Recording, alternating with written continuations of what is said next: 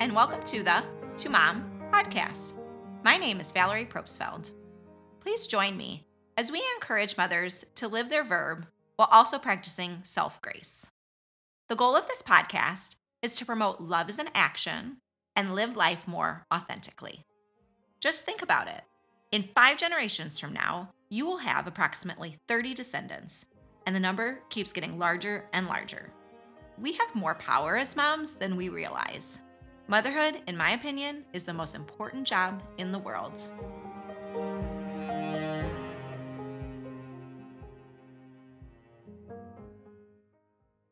For this episode, let's talk about gratitude. My first blog post on the To Mom website is called The Skunk Who Sprayed My Plans. I write about how on that day I chose to focus on gratitude as opposed to the pungent skunk smell. Not at first, but eventually. I will share the story in a moment, but first let's briefly review our mental backroads and the amygdala and prefrontal cortex response. I discussed both of these in episodes 1 and 2. Episode 2, Backroads and Highways, I discussed the alternate mental pathways that are techniques to shift your mind's focus on something more positive as opposed to negative. These can be gratitude, mindfulness, or compassion. However, in the moment, that is so much easier said than done. When I am running late and my kids aren't listening, it is hard to remember backroads. My fight, flight, freeze is triggered in my automatic stress response. But with more time and practice, I feel like I become more aware of it. And the first step towards change is awareness. I find it helpful to understand what my mind and body is actually doing in moments of stress. Our brain has an interstate system that consists of huge microscopic networks. These highways are responsible for everything we think, do, and feel, including activation of that stress response. I discuss in episode 1 that little structure in our brain called the amygdala, named after an almond because it looks like one. The amygdala is responsible for that fight, flight, or freeze response. And I use the example, which I like, of the bee in the car. Have you ever had one in your vehicle? It's hard. I talked about it in episode 1. It is so hard to pay attention to driving when I had that bee in the car. All I wanted to do was to get it out, and I was scared about the bee, when in reality, I should have been more concerned about the distracted driving. Predators with sharp stingers have been around a lot longer than cars, and my amygdala does not understand that.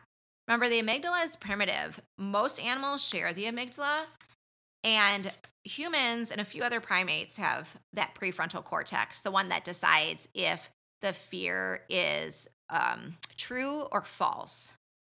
And the highways to the amygdala are going to be faster than the back roads to the, oh, actually, this isn't a real concern. This is something my amygdala is making up right now or seems to think is an issue, which isn't an issue. Remember that quote from Montaigne, "My life has been full of many misfortunes, most of which has never happened." So again, our bodies are designed to fight, flight, and freeze because of those highways. And that makes sense. It helps us to survive. I don't want to think about a car that's about to run into me. I want to get out of its way. However, sometimes, like the bee, the real danger of a sting, unless obviously like there's an anaphylaxis concern or something like that, distracted driving is usually the more risky behavior. So the human brain contains billions of these neurons with trillions of networks between them. Neurons communicate with each other similar to a game of telephone, like I described in episode 2. They essentially hand off the message to each subsequent neuron. The neighboring cell receives the message and dutifully sends it to the next neuron. If we use a neuronal pathway a lot, groups of neurons that fire the message together is what I call neuronal pathways. This creates a stronger connection and an easier road to travel on. As the message keeps firing along this route, it grows stronger and sends a signal to prune other less utilized routes. If I yell a lot and create the highway, it will be easier to travel on. It takes a mental backroad to practice taking a different route. And this is creating a new growth in the brain, a concept called. Now back to my skunk story. That day, I woke up at 5 o'clock on a Saturday morning. I had approximately 2 hours before the kids arose and was eager to have some mom time to myself. Still dark and chilly in the house, I put on a sweater and let the dog outside. I sat down on the couch with a warm cup of coffee and wrapped myself in a fuzzy blanket. Unfortunately, almost immediately after sitting down, I heard scratches at the door from the dog wanting to come inside. Why does she want to come in already? I thought to myself. Just then, a smell got my attention, the odor that is undeniably from a skunk. My frustrated mental highway jumped on that real fast. I thought to myself, the second I sit down this week, the dog gets sprayed by a skunk. If it's not a kid who needs something, it's this dog. The smell quickly consumed the house and permeated through every room. And to make matters worse, the dog and skunk battle seemed to have occurred somewhere right on our back deck because of the odor's intensity. It was just everywhere. So I reluctantly put down my coffee and decided to change plans. So what should have ended there did not. My frustrated self was in full force, running on mental freeways of annoyance. I was irritated that instead of relaxing, research needed to be performed on skunk smell removal. Naturally, I delegated the dog cleaning task to Matt, and I told him what happened and to clean the dog soon. Now, the word soon has a different interpretation depending on your mood.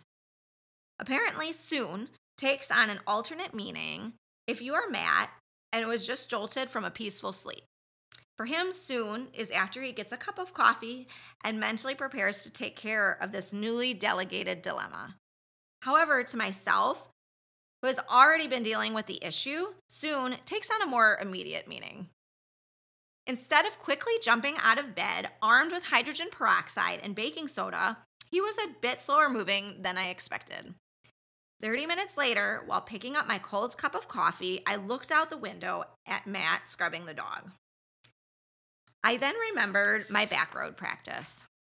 I am totally on a frustration highway right now in that fight, flight, or freeze response. I should try a mental back road now. This was supposed to be a peaceful weekend morning. The skunk already sprayed the dog. What back road could I choose right now? I decided on gratitude. How much does a skunk, whether literal or figurative, come and spray your plans? It is easy to take a stress response highway of annoyance and frustration just like I did. And that is okay. We are all human. But with time and practice, our awareness of this increases. Instead of irritation, you can choose gratitude, empathy, compassion, mindfulness, or whatever works to get your mind off that frustration highway. So I reheated my cup of coffee, took a deep breath, and tried this out. What can I be grateful for instead? So I made a gratitude list. Number 1, I am grateful this happened on a weekend morning. The kids are still sleeping. 3 young children are not attempting to help wash the skunked dog while simultaneously getting ready for school. Number 2, Matt is able to assist.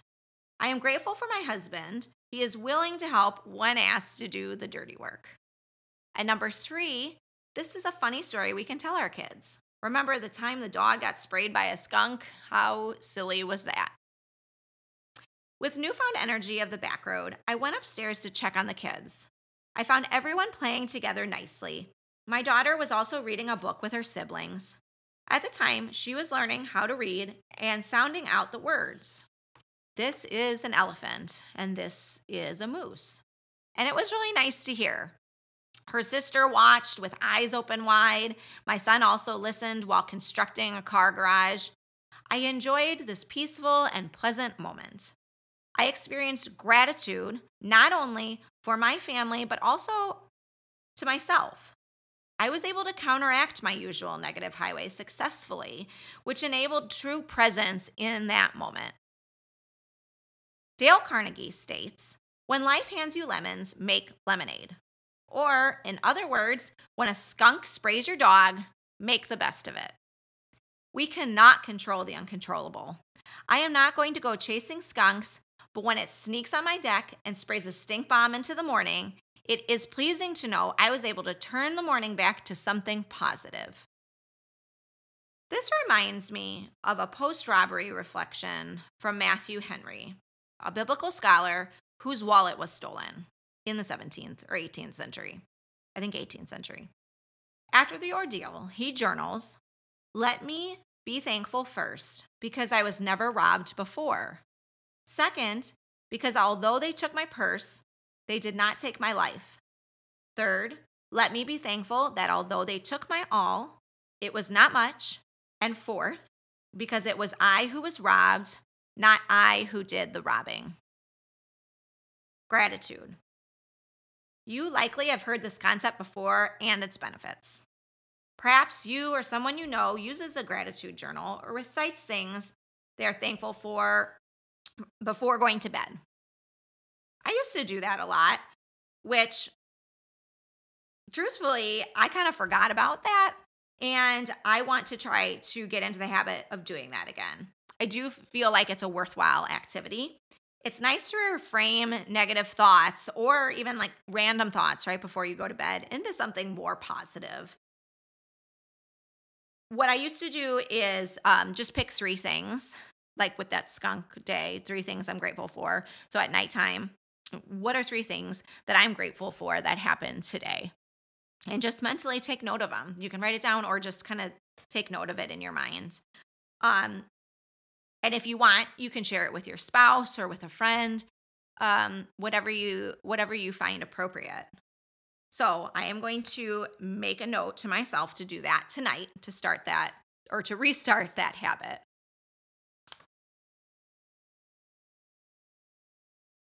I recently visited Charleston, South Carolina. I decided it would be fun to take the 3 kids on a horse-drawn carriage ride there. Matt disagreed that fun was the right term to describe that activity. And he was right. It turned out the kids were bored out of their minds.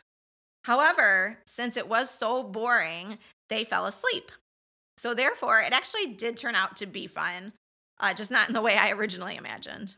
Matt and I enjoyed a horse-drawn carriage for an hour around the beautiful historic district of Charleston. So it was kind of like a date without the need for a babysitter. On the ride, the white horse trotted down the cobbled streets as our guide, Mary, educated us on the town's interesting stories. There were beautiful window boxes on many homes and fragrant magnolia trees overhead. While we rode past colorful antebellum homes, Mary mentioned Civil War cannonballs are still found with new constructions. They also can wash up onto the shore after a storm. Interestingly, I looked up later. These cannonballs need to be handled by experts because they're apparently extremely dangerous if you find one. I guess they have to take like an x-ray of it to assess if the ball contains black powder. And if it does, it needs to be detonated by professionals. So, the more you know if you ever find a cannonball. Anyway, later that evening, Matt took the kids while I had a glass of wine north of the city in Mount Pleasant, which I kind of like doing on vacations. Like Matt and I will split up solo time on family trips. So he can have a turn by himself while I watch the kids, or I can have a turn by myself and he watches the kids. So that evening it was my turn, and I decided to go to just a casual but really nice restaurant in an area called Shem Creek. And it was just what I needed. There's a lovely boardwalk and a tranquil sunset over the marsh. It was a really pretty area. And Charleston, just in general, is just so beautiful. However, it did have a major involvement in the Revolutionary and Civil War. Civil War and political unrest is difficult to envision while looking out at the tranquil sunset of that harbor. While I wrote about this, it was close to Thanksgiving. So now it's March, so it's not as applicable Thanksgiving, but I think that brings a good point even when I was writing during that time of why or how Thanksgiving should be celebrated more often. I think it is a very important holiday to remember what we are grateful for, and it should be something that is not just once a year. So here's our Thanksgiving in March that we'll discuss for a moment.